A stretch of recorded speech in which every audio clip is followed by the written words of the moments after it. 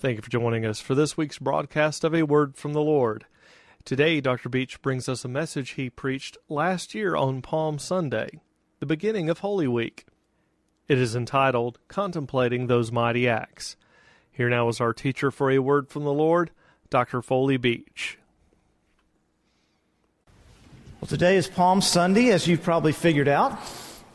And the liturgy, it's quite interesting. The liturgy starts with the palms, the liturgy of the palms, and then it jumps right into Good Friday.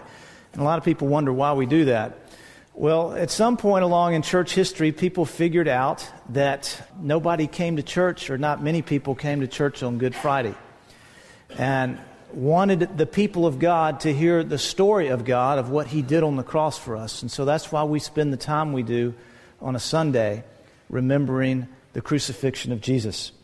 This final week in Jesus' life we call Holy Week. And what we try to do during this week is remember those key events that He did on our behalf. It's quite interesting. The gospel writers spent a lot of time on this week. For example, Luke, 1/4 of his gospel is spent on this week. Matthew, 1/3 of his gospel. Mark, a little more than 1/3. And John, over half of his gospel is spent on this week. And so what I'd like to do this morning is quickly walk us through the week as to what happened, and to help us draw to mind the things that happened this week and why it's so important to us. Obviously, today is Palm Sunday, and Palm Sunday is a prophetic entrance into Jerusalem. Now, in order to understand the significance of this event, we must first remember Passover. Now, you remember Passover, the first Passover. The children of Israel were in bondage in Egypt, and Moses goes to Pharaoh and says, the Lord has said to let His people go. Remember, let my people go. And Pharaoh said, what are you talking about? No way. And he wouldn't let them go, and so the Lord begins to send judgments, what we call plagues, on Egypt. And Pharaoh still wouldn't let them go. And then the Lord said, God told the people to prepare for the final judgment. It was going to be a plague on the firstborn. And this is what He told them. He said, on the 10th day of the month Nisan, that's the Hebrew month, on the 10th day, each family was to acquire an unblemished lamb, meaning it didn't have any spots or any blemishes on it. And from the 10th day until the 14th day, the lambs were to be inspected for spots and blemishes. And then on the 14th day, the lambs were to be sacrificed. And the blood from the sacrificed lamb was to be sprinkled over each family's doorpost. And the lamb then was to be cooked and eaten with bitter herbs, with wine and unleavened bread. And they were all to be dressed, ready for travel. Well, this is how Exodus 12 talks about what happens. Moses summoned all the elders of Israel and said to them, go at once and select the animals for your families and slaughter the Passover lamb. Take a bunch of hyssop and dip it in the blood in the basin, and put some of the blood on the top and on both sides of the doorframe. Interesting here, right here at the beginning, there's an allusion to the cross. Put it on the top and on both sides of the doorframe. None of you shall go out of the door of his house until morning. When the Lord goes through the land to strike down the Egyptians, He will see the blood on top and on the sides of the doorframe, and will pass over that doorway. And He will not permit the destroyer to enter your houses and strike you down. Passover. It happened just as God said it would. And the angel of death destroyed the firstborn of those who were not covered by the blood. The people were allowed to go, and the people of Israel were delivered from their bondage in Egypt.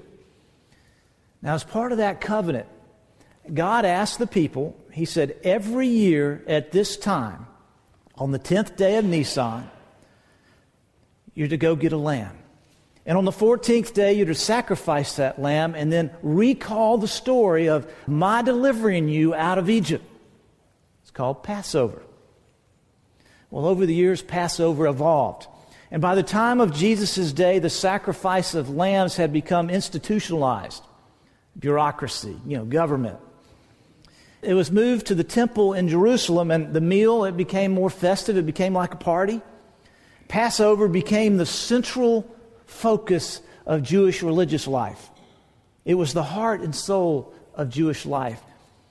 If you lived within 20 miles of Jerusalem, you were required by law to attend Passover each year. And for most Jews who lived outside of the Holy Land, they made it their life goal to do whatever they could to get to Jerusalem at least one time for Passover. It was a big deal. It was important. Well, by the time of Jesus, another aspect evolved in the celebration of Passover. Because of the shortage of lambs, the leaders in the temple ordered that a certain group of shepherds were to breed lambs just for the Passover. And these folks became known as the Passover shepherds. These lambs were born and bred for one purpose: to die. Now, there was also a law that the Jews had in place that the herds couldn't graze near a town or a city, especially Jerusalem. Except only one herd could do this, the Passover lambs. And only 1 week were they allowed to do that, the week before the 10th day of Nisan. From the 3rd to the 10th, they could graze outside the city walls. On the 10th day, they would enter the city. From the 10th to the 14th, they were inspected by the Levites to see if they had any blemishes or spots. And on the 14th day, they were sacrificed in the temple. So why Palm Sunday? How does all this tie in? Well, the prophecy goes like this from Zachariah 9:9. Rejoice greatly, O daughter of Zion. Shout, daughter of Jerusalem. See, your king comes to you, righteous and having salvation, gentle and riding on a donkey, on a colt, the foal of a donkey. So Jesus sits on the donkey. Hosanna, the people cry out. Why does he have to enter this way? He probably entered the city hundreds of times during his lifetime. Why? What the setup? Why? Well, check out the date. It's the 10th day of Nisan. The Lamb of God is entering the city. The Passover Lamb is entering the city. As Jesus entered the eastern gate, the Passover lambs were being brought in another gate. As Jesus went to the temple courtyard, the Passover lambs were being pinned up over there in the corner. The message of Palm Sunday is that the Passover Lamb has entered the city, coming on the right day, the 10th of Nisan, coming in the right way on a donkey, coming to the right place, Jerusalem.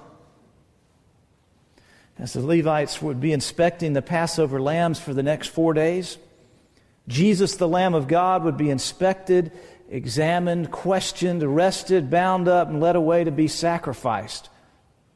For the next 4 days, the Lamb of God is converged on by the religious leaders of his day. They question him, they badger him, they try to trick him, they cover all sorts of things. No spot or blemish could be found. They're actually amazed at his teaching. His only failing in their eyes was when the high priest asked him, I adjure you by the living God to tell us whether you are the Christ, the Messiah. I adjure you by the living God to tell us whether you are the Messiah, the Son of God. And when he answers in the affirmative, that was his death sentence. Because they considered that blasphemy, and the punishment for blasphemy is what? Death. He is the Lamb of God. And the Lamb of God on Palm Sunday enters the holy city.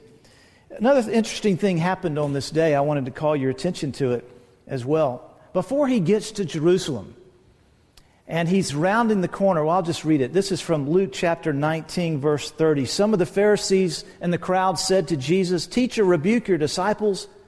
I tell you, he replied, if they keep quiet, the stones will cry out. And as he approached Jerusalem and saw the city, he wept over it. He started crying. And then he said, if you, even you, had only known on this day what would bring you peace, but now it is hidden from your eyes. The days will come upon you when your enemies will build an embankment against you and encircle you and hem you in on every side. They will dash you to the ground, you and the children within your walls. They will not leave one stone on another because you did not recognize the time of God's coming to you. And of course, a few years later in 70 AD, the Romans did just that in exactly that way. Well, that's Palm Sunday. So let's look at Monday. Monday, the big event on Monday was the cleansing of the temple. But on the way to the temple, by the way, Jesus, after he comes into Jerusalem, he goes back out to Bethany, and now he's coming back into Jerusalem on Monday. And he sees a fig tree, and he wants a fig, but he doesn't have any.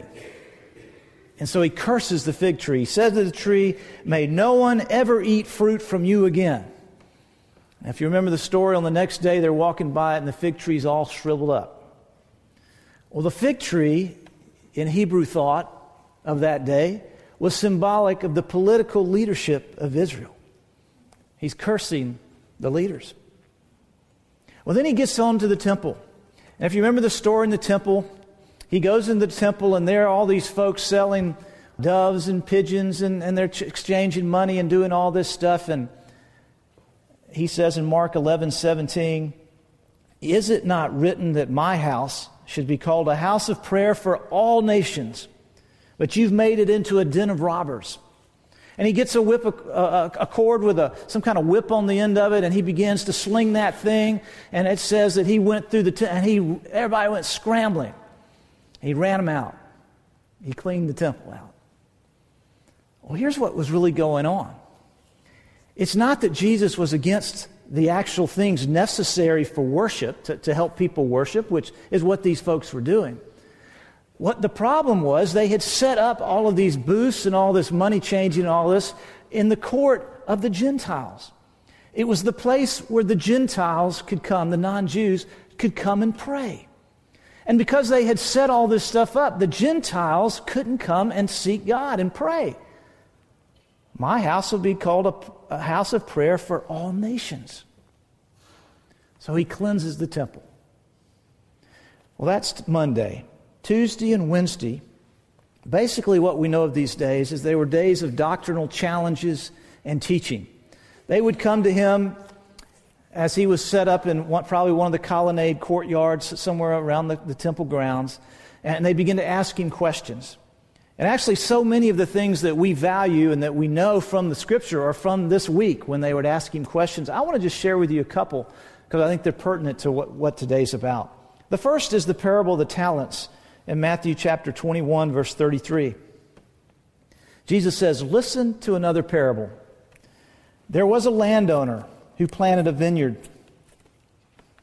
He put a wall around it, dug a wine press in it, built a watchtower. Then he rented the vineyard to some farmers and went away on a journey.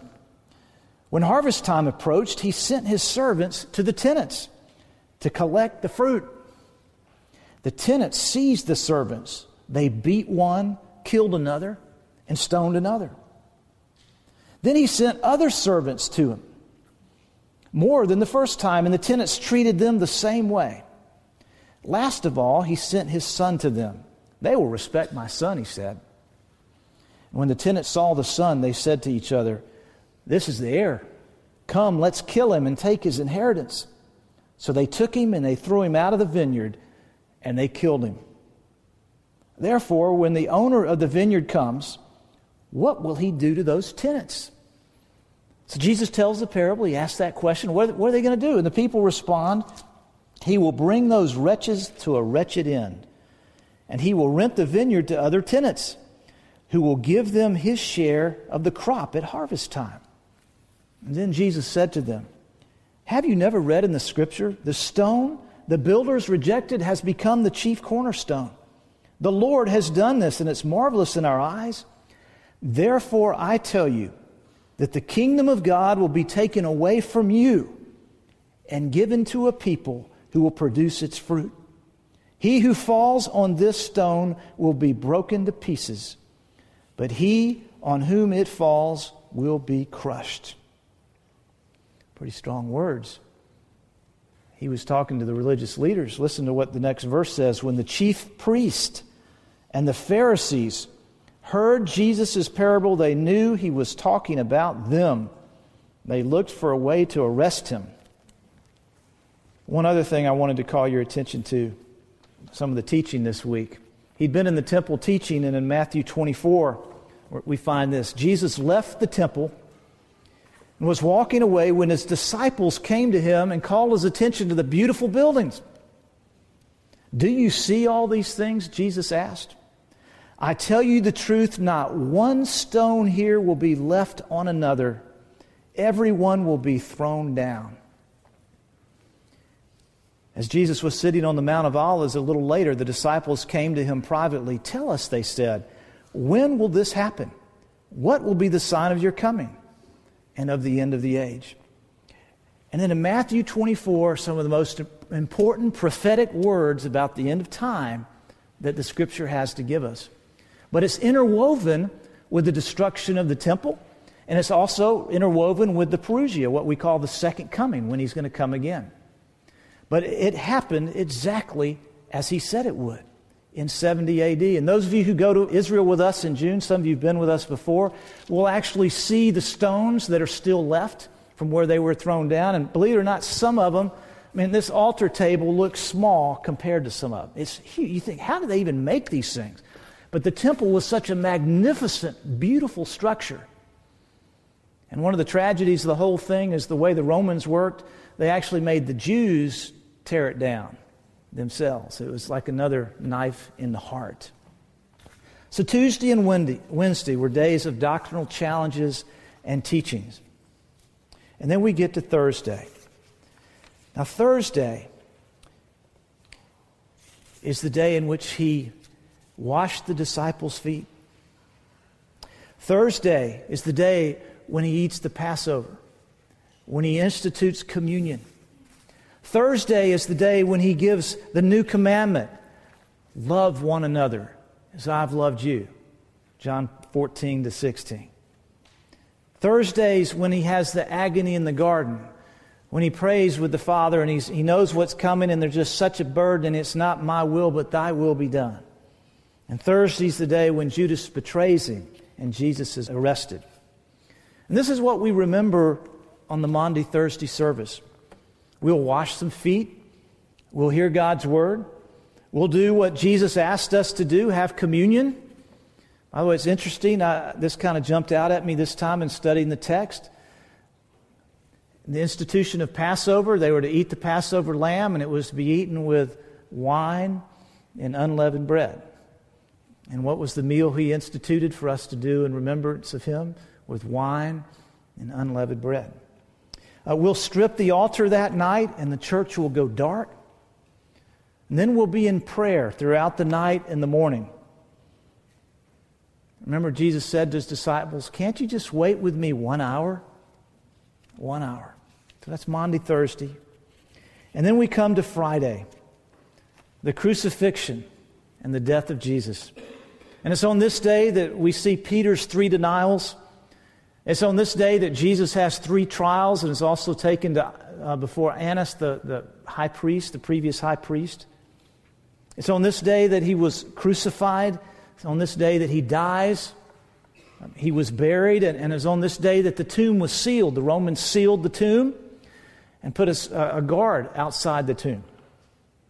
And this is what the Good Friday services are all about.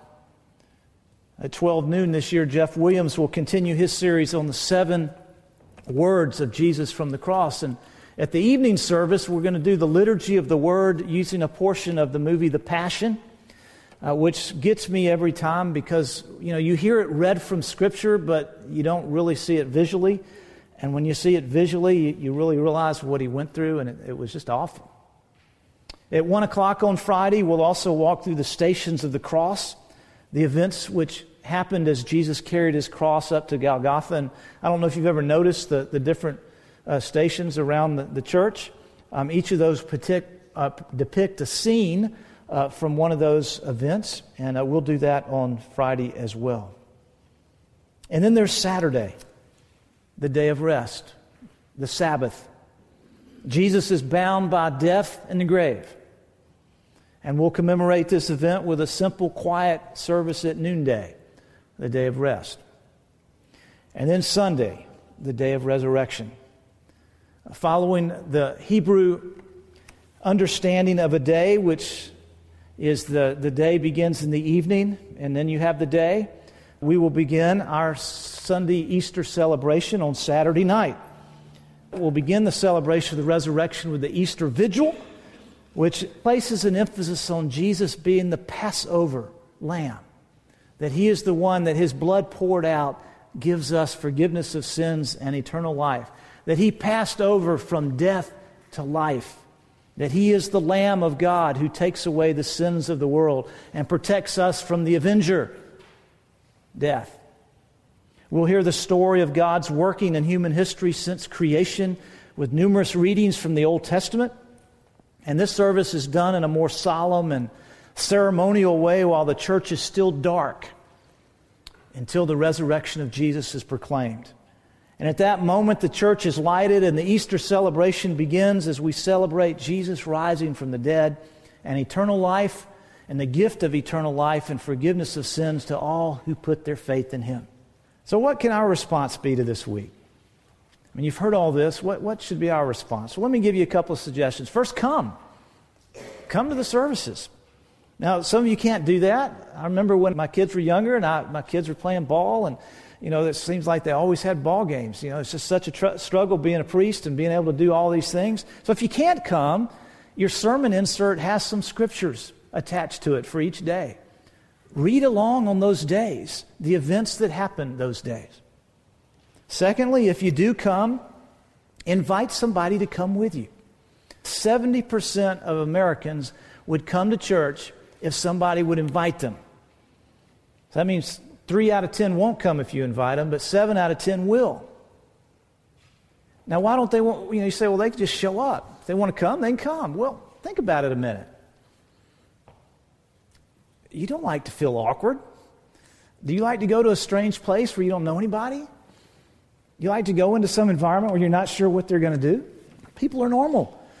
But if they know somebody, they're more apt to say yes. And why are we emphasizing this? Are we trying to build a big church? We got a big church. The emphasis is this.